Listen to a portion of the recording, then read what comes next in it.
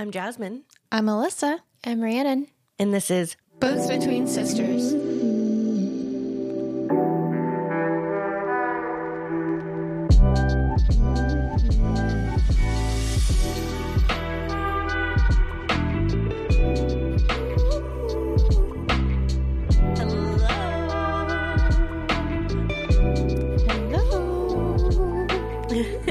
Hello. We've changed this to a singing podcast, so How have you been? you beat me to it finally. I was like, I'm not going to say it. Good, tired, cold. I feel it. Yeah. The weather's been really, really cold. Really sunny, though. Really pretty. It's really bright outside. It's really cold. Literally blinded me this morning. I'm blind.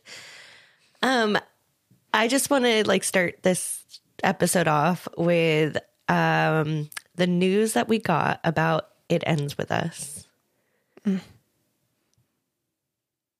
I have to say, I adore Blake Lively. I have to preference it with that because I really do. I love her. Not for Lily, though. She wouldn't be my pick for Lily. No, she's not old, but she doesn't look young. She doesn't look early 20s for sure. She definitely looks very mature. And then she's not red-haired, which, fine, you can dye somebody's hair red. Yeah. But she doesn't look like a redhead. Yeah. It just wouldn't embody what Lily should be. Yeah, you think of Lily, you think of somebody just very, innocent looking, very sweet, very just young, fresh face. But with Blake Lively, again, as much as I adore her, she plays a lot of very strong female characters, and I just don't see her going into a role that's not that. Yeah. Yeah, she doesn't have that innocent look like you said. And that's the thing. Lily is a strong character. Don't get me wrong. I'm not saying that Lily's not a strong character, but she grows into it, though. Yeah, she grows into it, and it's not strong in the same way that of the characters that Blake plays. Right. So, but also just the fact she just looks like a mature not older, but older than your 20s, older than what early 20s. Yeah, Lily is. Yeah. And then Justin Baldoni, I don't know how to say his name, is playing Ryle. I am anxious to find out who's going to play Atlas. That's going to be really the make or break of this movie is who they get to play Atlas and who they get to play Alyssa, because those are my two favorite characters in this book. So if they mess those castings up, then there's just no chance that I'm going to see this movie. Well, it's interesting, though, because it seems as though Colleen Hoover is the one that helped pick. Okay, that's what I thought, because I'm pretty sure in the article I read that she was the one who helped. But at the same time, I was like, maybe I'm just reading this wrong or I'm just confused about it. But I could have swore, I was like, yeah, I'm pretty sure she helped pick the cast. I didn't mind who they casted for Ryle, but again, he doesn't look like he's in his early 20s. Yeah. He doesn't look like, neither Blake Lively or Justin look like they are younger, in the sense, they both look young, but not, in the age range that it should be. Yeah, I was expecting them to cast somebody maybe in their late 20s or early 30s, but both of these actors are late 30s, early 40s. Apparently Blake Lively's only 35. Oh, well, mid to late 30s then. I think he's 39 or 40. I think it would have been smart for them to go for someone in their early 20s. Yeah. Sadie Sink. Yeah, what was wrong with her? Yeah, Sadie Sink would have been good, or let's just say maybe Sadie Sink just declined the role. That's what happened. Yeah, the only thing is she looks really young though. They would have had to make her somehow look more mature, because especially her coming out of Stranger Things, she's playing a teenage character. You would definitely have to do something to make her a little bit more mature. So even like a Lily Reinhart or who else did we discuss? Oh, the girl from Castle, and I can't remember her name right now. But those characters, they would have been perfect. But oh wow, it's not our movie. This is why I can't get behind books being made into movies. Yeah. Well, it seems like Colleen Hoover is having a big part in hand in the creation of it. But that kind of brings me to a question of, you know, us as the readers passionately want that book to stay the same, you know, the movie to reflect details and, you know, parts of the story that we're familiar with. But when you're like the author in that creative space of like, okay, I have a chance now to make this a movie, what details like are going to make this more cinematic? Yeah. Like, well, it is true hard. because, I mean, when you're making a movie, you want it to be successful. So you do have to put in actors that are going to accomplish that. But you also have to be very fragile because you do have a lot of people who read your book who are very protective of... Especially this book, I feel. Especially this book, this is a huge one. So I'm like, it's kind of a fine line because if you are putting in actors that are, you know, big stars, you also have to keep in mind all the readers who are either going to make this movie successful by going to see it or not based off of who you're picking. But... I don't know. I mean, maybe there's a lot of people who like this casting. I don't know. I haven't really looked in to see any reactions to it. I just know that I just wasn't. It seemed from I think the article that you sent me, it seemed like a lot of people were not on board with. No, like lots of people are not happy with it. Yeah. I know we can't show this on the podcast, but this cracks me up. I haven't even played the GIF. And I'm just imagining what's happening. But the tweet says me trying to stop Blake Lively from doing that Colleen Hoover movie. And it looks like somebody trying to like shush somebody else with their hand over the mouth. No. Don't do it. Don't do it. Yeah. Lots of people are just kind of like you, Alyssa, that, you know, we love Blake Lively. Yeah. She's a wonderful actress. Yeah. Nothing wrong with her whatsoever. No. Just not for this role. Like, Yeah. you can't just have anybody play any role. Like, Right. So, yeah. That's the feeling. But maybe it'll come out and surprise us and we'll be like, this is the best thing ever. You never know. Maybe. I mean, I have to wait for the trailer. And again, I'm waiting for the castings for Atlas and Alyssa as well. So, yeah. But yeah, when I was actually talking with Deja about this too, and she was like, yeah, I think I want to see the trailer. I want to see how they portray these characters. And I'm like, yeah, that's fair. Because, you know, maybe it is going to be better than what I imagine. You never know. Like, again, Blake Lively is a great actress. And so I don't know. Maybe we'll see. Yeah. I don't think they have a set date or anything out though. No, it looks like they're in the very early stages of like casting. Yeah. They haven't announced any other casting besides those two. So probably not, I'm assuming this year or maybe even next year. Yeah. Still a couple years out. But yeah, otherwise, you guys been up to anything? Not too much. I did end up, again, my hair is up again, so Jazz doesn't get to Literally have not seen it. Well, I did see your hair once, actually. Did you? I think. I don't. Maybe. Since I cut it? Yeah. Oh. Well, actually, I do have a picture. I'll have to show you. But I ended up doing, I think I talked about this last time. I was going to do a wolf cut. What's that? So it's basically, it's like trending right now, but I was just like, I need to do it because my hair, so I cut it and it wasn't styled. So it was just kind of laying like flat. And then a lot of people were like, well, if you have curly hair, then you need to put layers in it. That way, like, your curls are more bouncy and it's more styled. And so basically you can do at home wolf cut, which is you putting your hair all the way to the front of your head and then just kind of cutting and it naturally layers your hair. But I did that, but then I also did bangs. So I have it's like bangs and it's layered, and it looks so much better than it did before. So you did that yourself? Mm-hmm. It looked really good. Really? Mm-hmm. Actually, You're bold. I mean, it's not that hard to do. It's basically, like I said, just put it in a ponytail and, yeah. I told her I was afraid That's to so do it. cute. I'm like, I don't think I can I'll get have to bangs put it like on that. Instagram. Like, this is what we're talking about.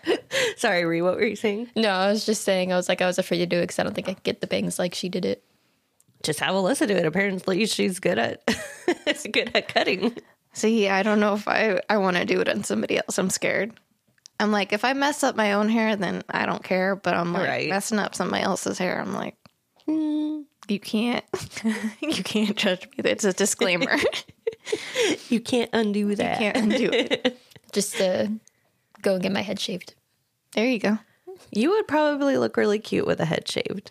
Really? I think so. Just like shave it and then put in some like color.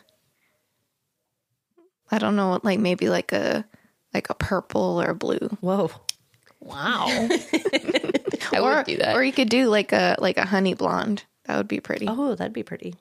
I'm not allowed to get my hair dyed unnatural colors because of where I work. At work. Oh, Yeah. true. My new job, not Max. But blonde is natural.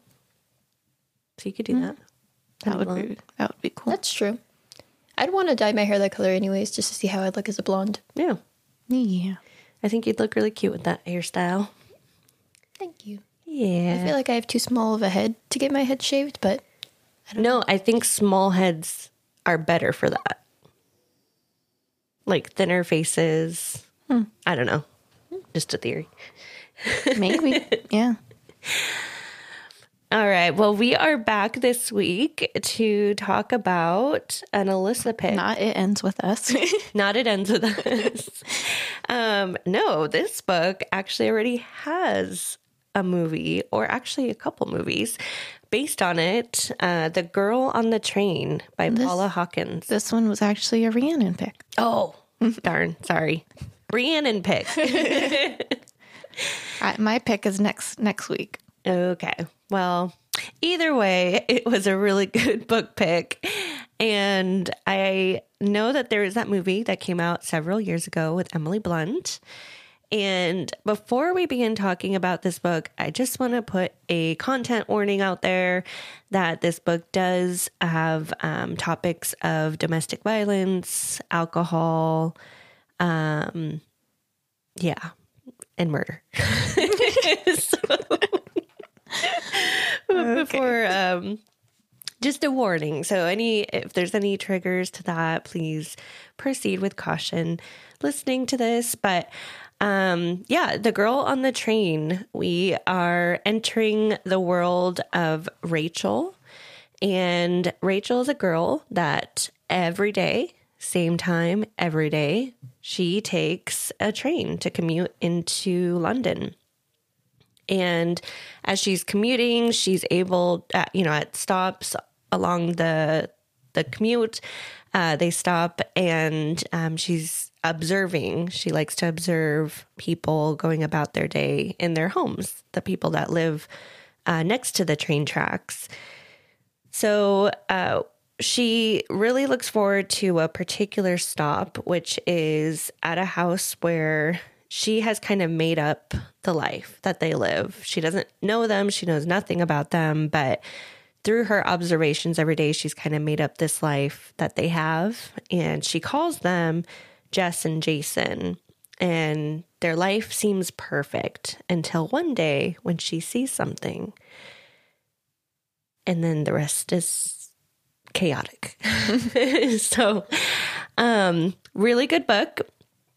Before we jump into talking about details, if you have not read this book yet, then maybe pause this episode of the podcast and go pick up a copy of the book, read it, and then come back and talk about it with us. Or watch the movie. You can speed it up that way. I guess we don't know how closely the movie is to the book. We haven't actually watched it. I did not watch the Emily Blunt version. However, I was reading up on this book on Wikipedia, and it said, I think it was 2021, the book was adapted as an Indian, like Bollywood movie. I don't know if that's the right term to use for, I don't know if it's Bollywood specifically, but it was adapted in an Indian adaptation. Oh yeah, and I have it in my notes. Released in February 2021 on Netflix, starring Pariniti Chopra, which is Priyanka Chopra's cousin. Oh, so that's so random. Yeah, so I was like, interesting. It's on Netflix, eh? So I turned Canadian. So I actually did go and I watched the Indian adaptation of this movie, and it actually was really good. I didn't hate it, but it didn't follow exactly with this book. It took a little bit of a different twist, but it was good. Like, I watched it before reading this book, and I can't tell if I should have done it that way or if I should have read the book first and then watched the movie, because I feel like in my head as I was reading the book, I was like kind of thinking about the movie at the same time. Yeah. So it was hard to, when it deviated from the movie, to be like, oh, okay, I'm needing to track with what's happening in the book. Yeah. So anywho, it was good though. So it's on Netflix if you want to watch it. That's good to know. Is it called The Girl on the Train? Yes. Also? Okay. Yep. But the American version was adapted to a movie in 2016, again starring Emily Blunt. This book occupied the #1 spot of the UK hardback book chart for 20 weeks. Wow. The longest time a book has held that top spot. Yeah, that's impressive. So it's a good book. It really is. It's and the twists to it are really good, and I feel like it was a little bit predictable, but again, I can't tell if it's because I watched the movie first. No, I definitely did figure it out. The closer, like, they definitely give you details where you can figure out the whole thing pretty, not early in the book, but like not towards the end either, like somewhere in the middle-ish, like the last part of the middle. Right. I was like, okay, I think I got this figured out. Yeah. But I mean, it was still really good, though. I enjoyed how she wrote it. It was a lot different than what I expected it to be. I don't know, for some reason, I was expecting it to be like she actually saw a crime happening Right. when she was on the train, or the crime happened on the train and she was drunk or something and nobody believed her. Or, yeah, I didn't expect it to be what it was. So that was kind of a nice surprise for me, because it wasn't that predictable based off of the title of the book. Because when you read The Girl on the Train, you're expecting it Something's to be happening on the train. Yeah. So. Yeah. Well, again, we're going to talk about spoilers during this episode. So if you do not want spoilers, go ahead and pause this episode and make sure you come back to us after you've read it. But some more details about this, what the setup of this, or the premise of this story. So again, we have Rachel, who is taking that train commute every day. She's watching Jess and Jason from the train when it stops in front of their house. Well, we learn that she used to live a few doors down from them, and it was before they lived there, but she lived on that same street with her now ex-husband, who left her for another woman.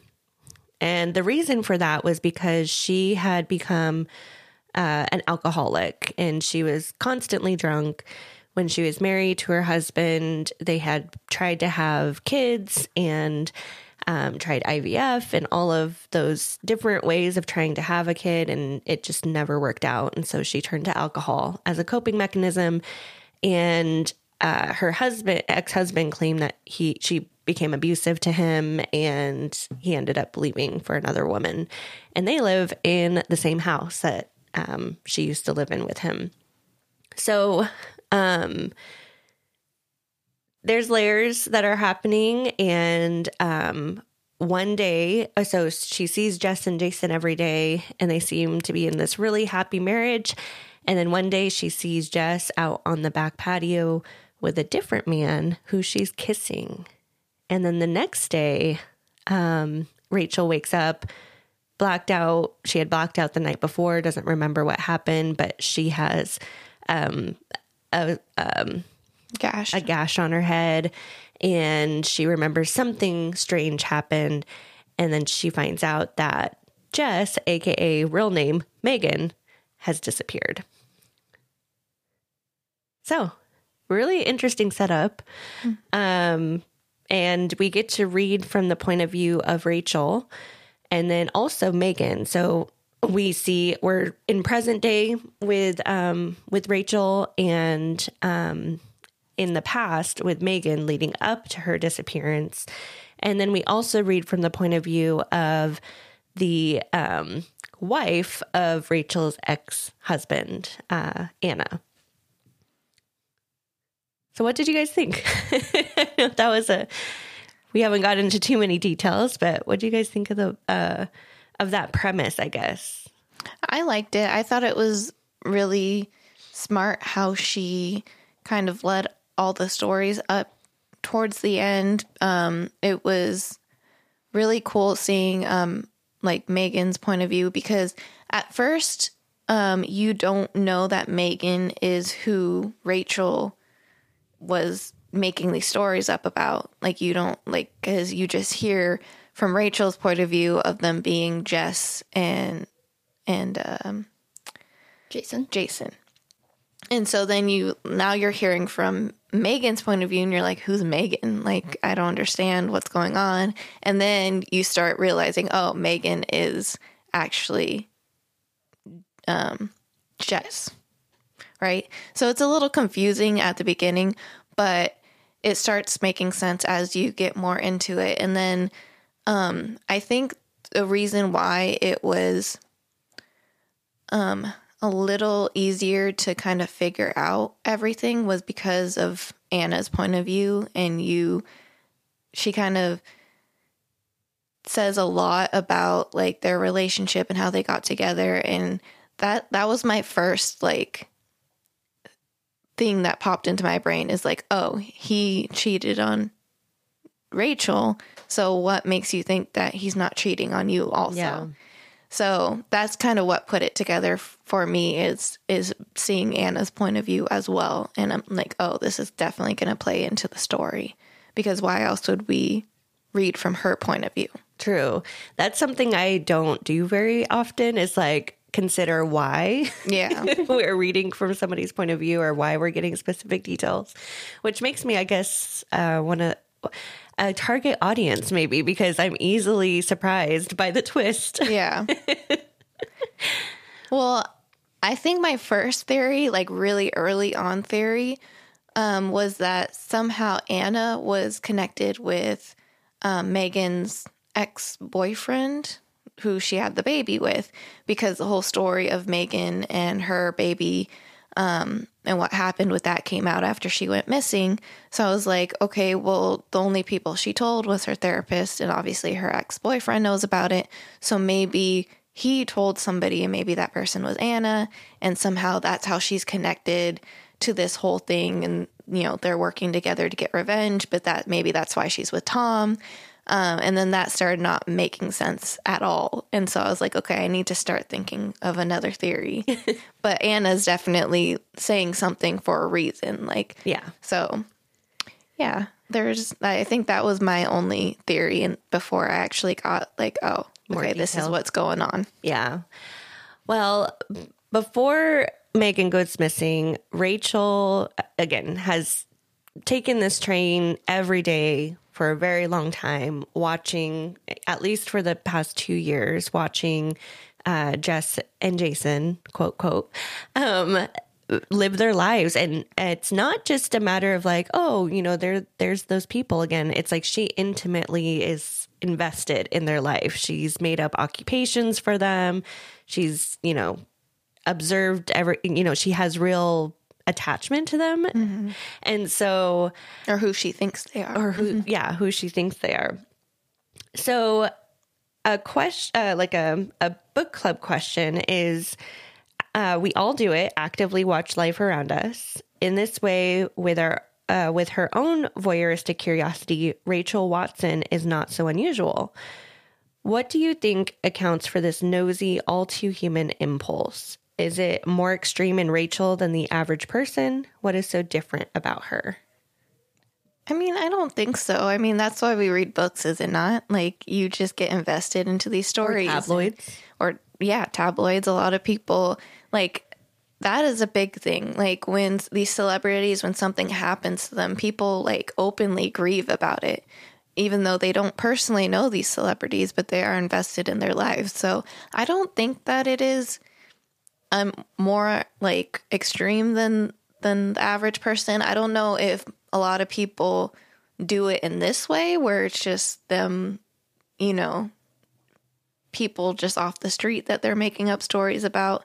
I mean, I often, like, I'll look at people and be like, I wonder what their story is because of maybe what they're doing or anything like that. But I don't get too invested in it. Like, start making up. Yeah, like, this is their whole story, and this is, I am, like, curious about it sometimes, but I think that we all do it in one way or the other. Yeah, absolutely. I think for Rachel, she has gone through, this really difficult time in her life, she loved Tom, her husband, and, that wasn't the problem, but just that deep desire to have a child and not being able to do that, and then turning to alcoholism, and her life just basically falling apart from that point on. Mm-hmm. And so seeing that couple out on their terrace every day, I think just the difference between, like, observing somebody, but then also going that extra step of creating this life for them, and almost like you're making up this, like, TV show in your mind. So I think for that, I think it might have it went beyond just that normal impulse and a little bit more into obsessiveness. But because of the trauma that she's, gone through, causing her to take it that extra step. So, yeah, it was the life that she wished that she had with Tom and that she expected to have with him. And that was really what prompted it, I think, is because she's like, this should be my life. And so it wasn't really about Megan and Scott. It was about what she felt like she got robbed of. Yeah. Which is really sad. It really does make you feel more connected with Rachel. And I think the way that they wrote it, it does make you sympathize with her more.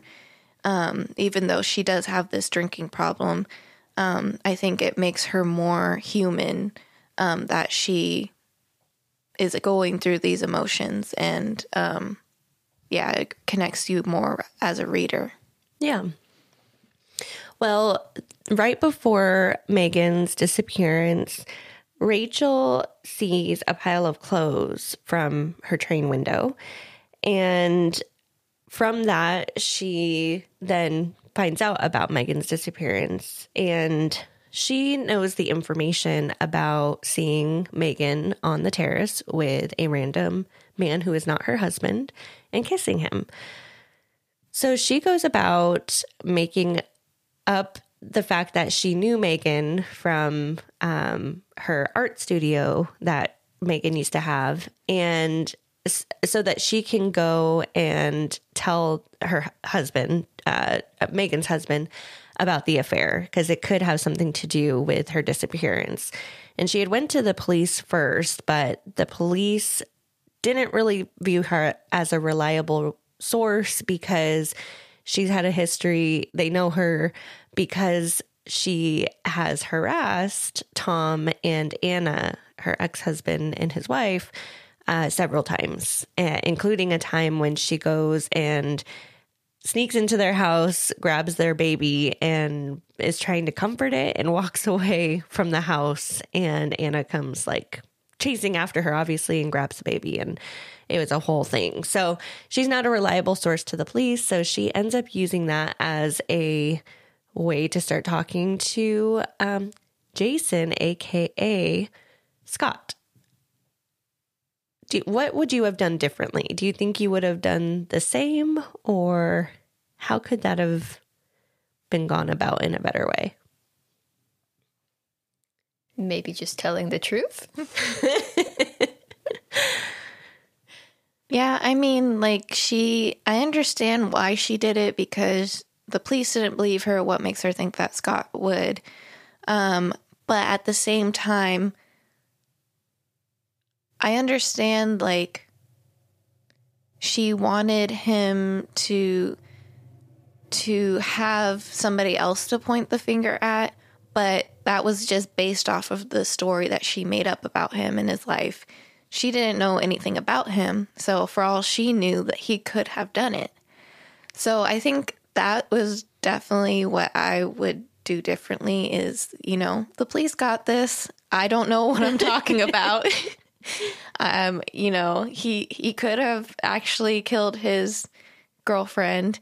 What do I know? And now, by me giving him information, that could have really corrupted the whole investigation, because now you're giving him information on somebody else that could possibly be innocent if he's not, right? Right. So I think that what she did was none of what she did was really that smart. She got involved in something that she should have just stayed out of, and, give the information that you have to the police, but then just let them take care of it. Yeah. Well, it just goes to show that deep level of obsession as well with their lives. And now something she really does not have anything to be involved with, she's now involved in. Yeah. Well, let's go ahead and take a quick break, and we'll be back to discuss some more.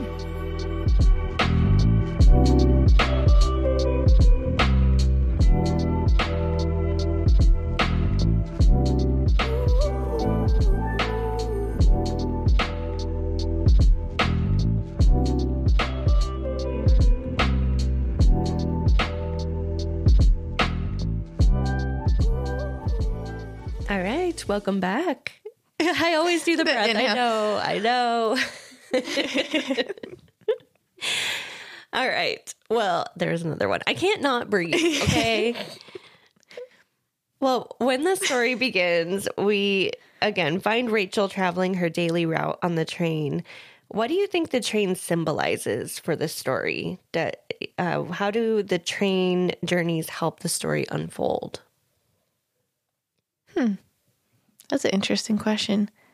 I don't know how to answer that, honestly. Because to me, the train didn't really necessarily symbolize anything. Like, they talked about how she was riding the train because she ended up losing her job because of her being an alcoholic and showing up to work drunk. And she was riding the train so that her roommate didn't find out that she lost her job, because she didn't want her to worry about the rent. So I think that the train was also a comfort to her. She did talk about a few times in the book that she enjoyed riding the train. She enjoyed the trains. That's why they lived where they did. Her and Tom lived where they did, because she actually enjoyed seeing the trains go by and hearing them. It was like comforting to her, which is really interesting, because I don't know anybody who intentionally wants to live next to trains. I know. So maybe this does play more into her obsession with people and their stories. Maybe she had this before even her and Tom got divorced. Maybe she just has some kind of mental, what is it? Like, not disability, but like, dependency on people and stories. And yeah.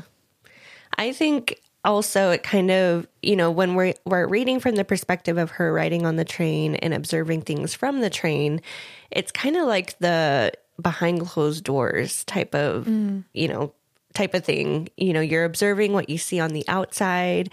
And from your observations, you theorize, you make up stories, but there's more happening, on a deeper level behind closed doors. So I think it's interesting when we get that perspective, and it's just kind of like it's a peaceful street. And,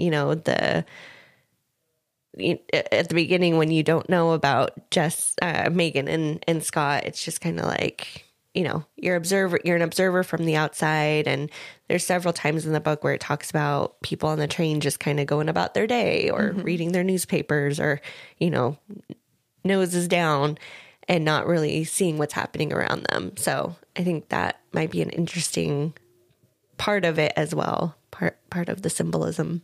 Yeah. Any thoughts, Ree? I mean, it is a really common thing for people to people watch. It's just, I don't know, I feel like it's a very natural thing for people to like watch the action of others and see what other people look like and, just watch other people. I mean, I feel like it's just, I mean, not everyone obviously, but I feel like it's a very human thing to do. But maybe she wasn't obviously doing that, getting on the train just to do that. Like she was, going to work at first, and maybe she just liked people watching, but then it was like a comfort thing, like you said, where she liked looking at other people's lives, and maybe it just started to escalate into becoming an obsession after all of the trauma that she went through. And it really did bring some sort of, like, in her mind, like a stability. Yeah. Yeah. Well, and it seemed like she had a kind of interesting relationship with her mother as well. So maybe it does something that went back to her childhood, because it seemed like there was a little bit of a strained relationship between her and her mom, even though she did still have, I guess, obviously somewhat of a relationship with her mom, because her mom would lend her money.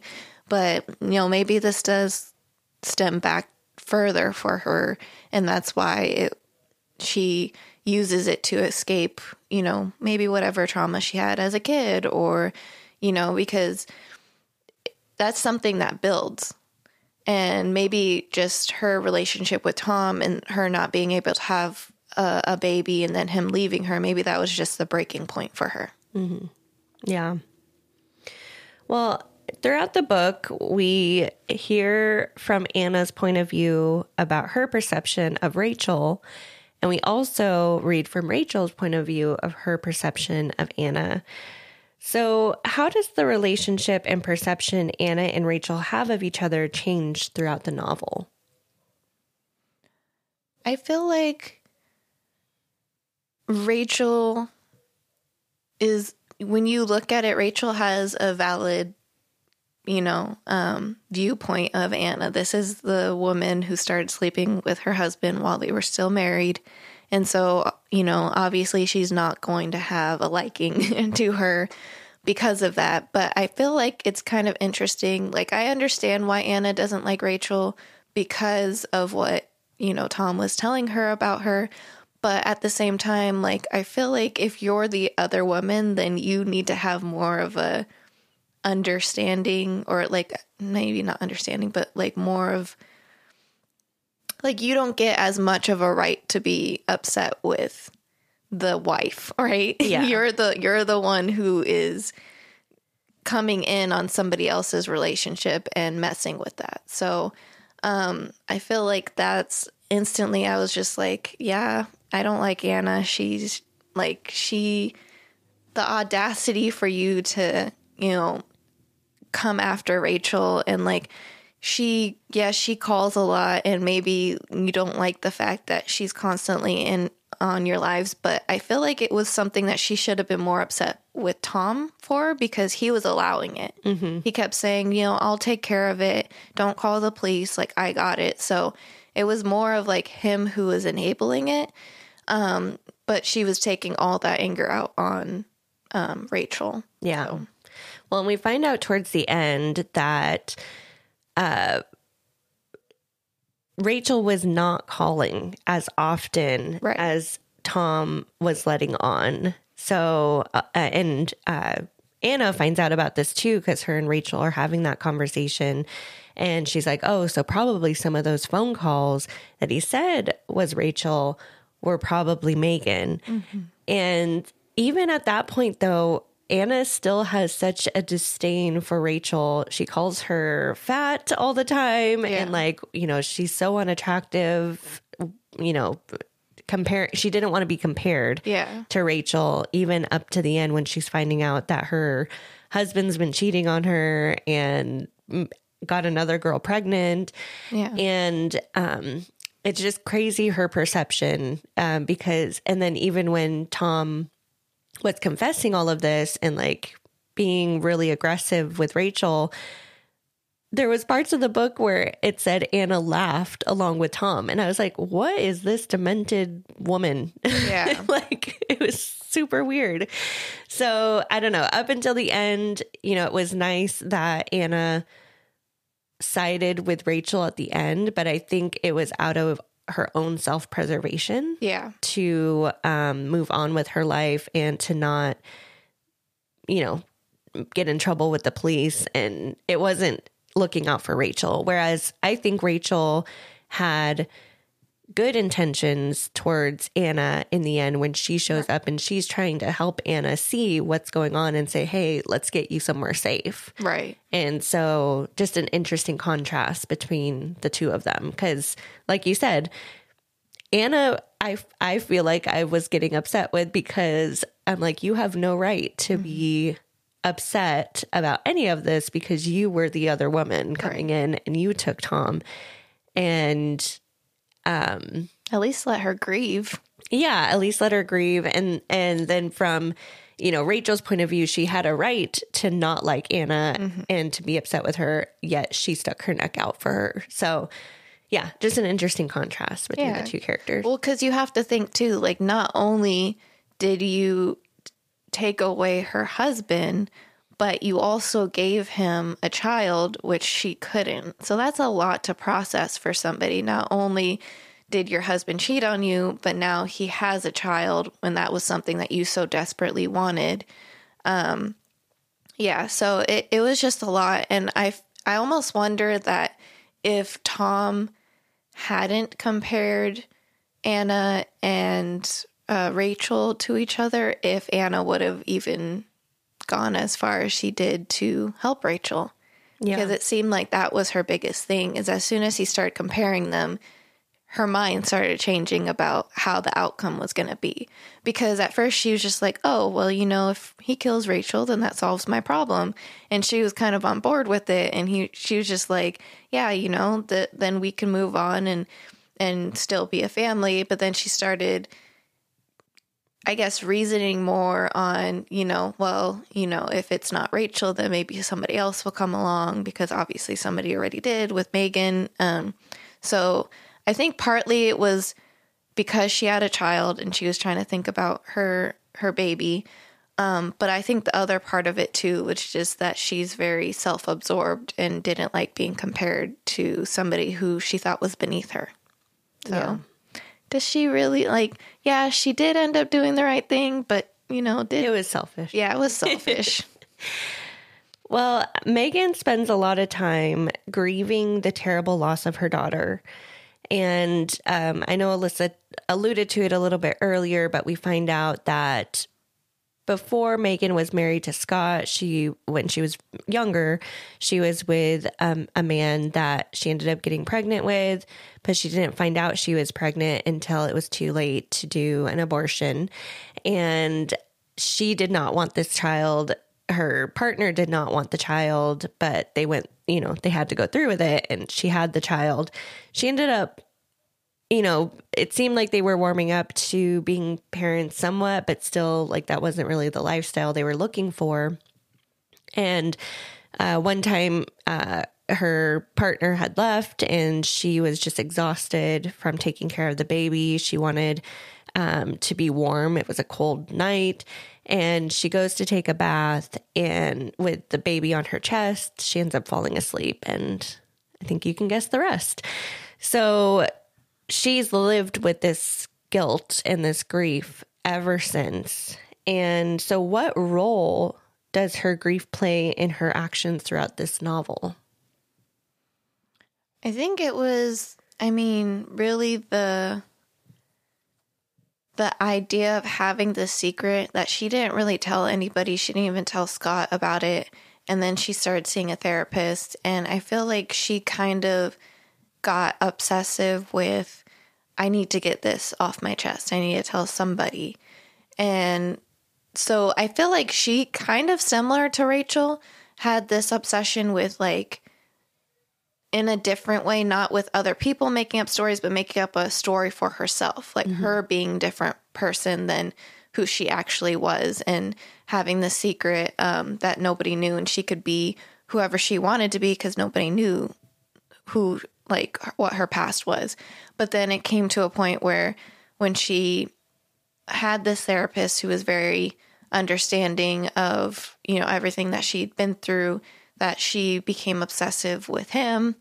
And it was her opportunity to kind of set herself free in that way of, okay, now I can get this off my chest. Somebody who is not going to judge me, somebody who's basically obligated to keep it a secret because confidentiality. Yeah. So I feel like in a way she had an obsession as well. And then of course, like when she did find out that she was pregnant, that was her opportunity to kind of change her history as well. And now I get to prove that I can be a good mom.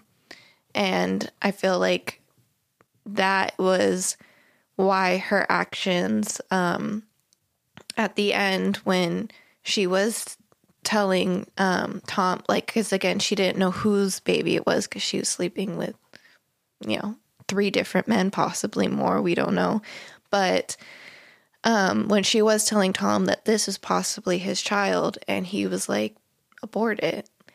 I feel like that's why it triggered her, because she was just like, no, this is my opportunity. Mm-hmm. Who are you to tell me to get rid of this child? Like, I'm going to prove something. Yeah. So I feel like that's why normally I don't think somebody would be triggered by that. But I feel like that's ultimately what led to her ending, her life ending because of her reaction. And then obviously Tom has his issues. Yeah, I agree. Like throughout the entire book, I feel like every action she took was influenced by that past, that she had that grief, the infidelity, just all coping mechanisms to try to deal with this terrible thing. I can't even fathom that type of guilt. And, I don't even know, like, how you, continuing life after that, like, that'd be so difficult. So the guilt that she carries is absolutely huge. And then I think when she does finally release that with the therapist, she gets that kind of that wind under her sails of like, okay, I'm going to be a better person. Mm-hmm. I'm going to do things right. She finds out she's pregnant. She's like, okay, this is it. I'm going to give this baby the life that my, daughter that passed away didn't get. And so, yeah. And then along with the fact that it's due to infidelity, then, dealing with Tom, who's juggling also these secret lives and these lies, combining those two, it just wasn't ever going to end well. Just a lot of broken people in this book who are all, meshed together. Like, yeah, a lot of Scott obviously has his issues too. And, obviously Tom and Anna, like, it's just a lot of people who probably shouldn't be interacting with each other and causing issues. Yeah. Well, it was a very good book. Again, the twist, we didn't, I guess we did talk a lot about what happens in the book, but to get all the details, you really do have to read it and be able to see all the ins and outs of the relationships between these people. But Talking about the movie, because I know normally we'd go into who do you see playing this character, and it's already been done. So my question is, they cast Emily Blunt as Rachel in the 2016 movie. So how do you see that fitting with the book Rachel? This one, so I love Emily Blunt, and that's mostly why I will probably watch this movie. Because of her, because I adore her. But I have a hard time imagining her as Rachel just because of how Rachel was perceived in the book as somebody who wasn't desirable, who, even like her roommate's boyfriend was like, nobody would want to date her. And, Tom was kind of disgusted by her as well, as along with Anna and even Scott, because she ends up getting with him and then he seems disgusted as well. So I'm just like, all these people who, how they perceive her in the book, I'm like, that's not Emily Blunt at all. So yeah, that's the only reason why I'm just like, I don't know. Like, not that I could think of an actor or actress that I'm like, okay, fits that perfectly. Like, nobody that you cast is going to be like that. But at the same time, it's just really hard because I'm like, Emily Blunt is just so beautiful. I know. I'm like, I can't imagine anybody being like, no, I wouldn't date her. Right. Well, and they depict her in the book as just very frumpy and fat, and just kind of not taking care of herself because of her addiction and just her lot in life. So, yeah, it is hard to picture, but I guess there's only so close you can get. Yeah. The person that played Megan is Haley Bennett, and the only thing I recognize her from is Music and Lyrics with Drew Barrymore and Hugh Grant. Oh. Did you ever see that movie? Yeah, a long time ago. I don't really remember it. She was the pop star that was kind of like all out there, and yeah. So she is the one that played Megan, which kind of makes me laugh thinking about her role in Music and Lyrics. But just basically looking at her, does that fit your depiction of Megan from the book? Yeah, I would say so. I mean, I knew that both Megan and Anna were blonde because that's the reason why Rachel actually got them mixed up when she was trying to remember everything. So I kind of imagine Megan being, like a cute little blonde that was like especially with how Rachel, the story that she made up in her head, she kind of imagined her being very like artsy and like very, what else? She said something about like how she was just kind of like a carefree. Yeah. So I think that definitely fits the description of from the book. Yeah. Awesome. Rebecca Ferguson was cast as Anna, and I feel like she's probably been in a lot of things that I'd recognize, but one of the notable ones is The Greatest Showman. She was the wife of Hugh Jackman. No, she was the opera singer. Yeah. Was she the opera singer? Oh, you're right. Yes. Yeah. Never mind on that one. But yeah, she was the opera singer. Yeah. But yeah, she played Anna in The Girl on the Train.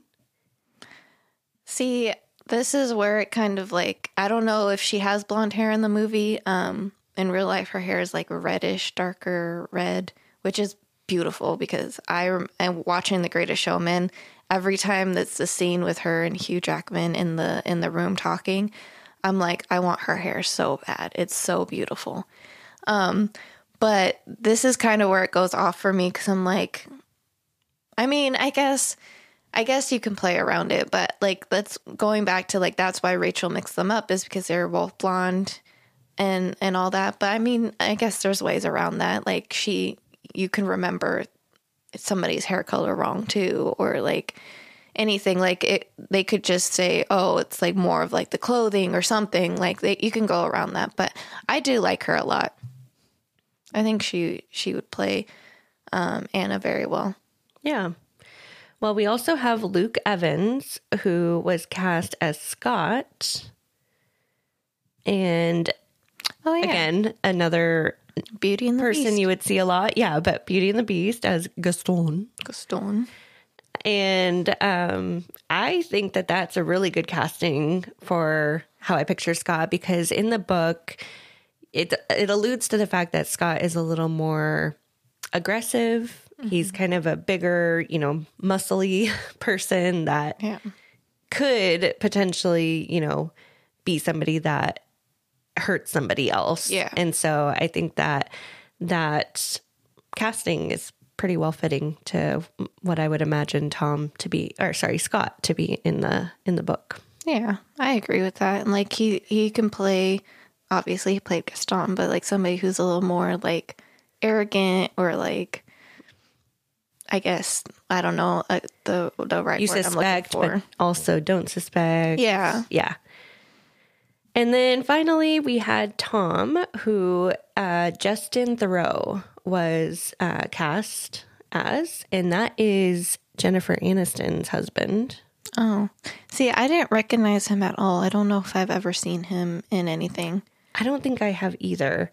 But yeah, I've definitely seen him in the tabloids with Jennifer Aniston.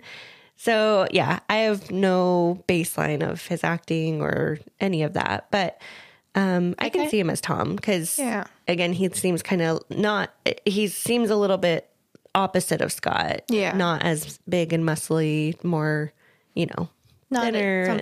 Somebody you would suspect over Scott. Right. Yeah.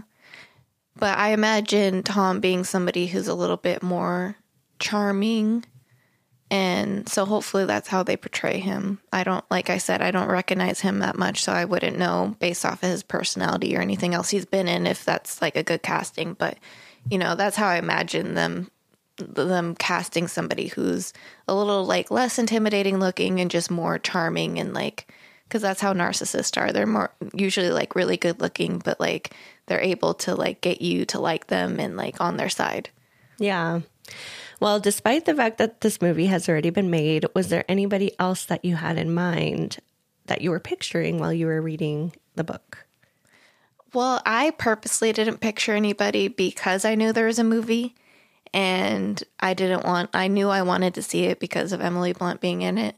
So I was like, I'm not even going to go down that road because I'm like, I'm just going to make myself mad if like the person I imagine is, a better pick or whatever for the role. So, I was just like, okay, well, I'm going to look up the cast, and I tried to more so envision the people that they had already cast in these roles. Yeah. Makes sense. All right. Well, that is The Girl on the Train. So again, if you haven't read it, I know we spoiled a lot of things during this episode, but still grab yourself a copy and take a look at it. It's a good book. And our next book we are going to be reading and discussing in a couple weeks is To All the Boys I've Loved Before by Jenny Han. This is Alyssa's pick. Yay. I'm so excited. I have seen, they do have movies to these books, and I've seen bits and pieces of them. I haven't actually seen the full movies. But yeah, I'm really excited. I actually got introduced to these books by Deja, who's been on our podcast before, and instantly fell in love with them. These books are just so adorable. So I'm excited to discuss them. And I think we may be having our guest on Deja. Yeah. So awesome. All right. Well, until next time, we hope you guys have a beautiful couple weeks. Bye.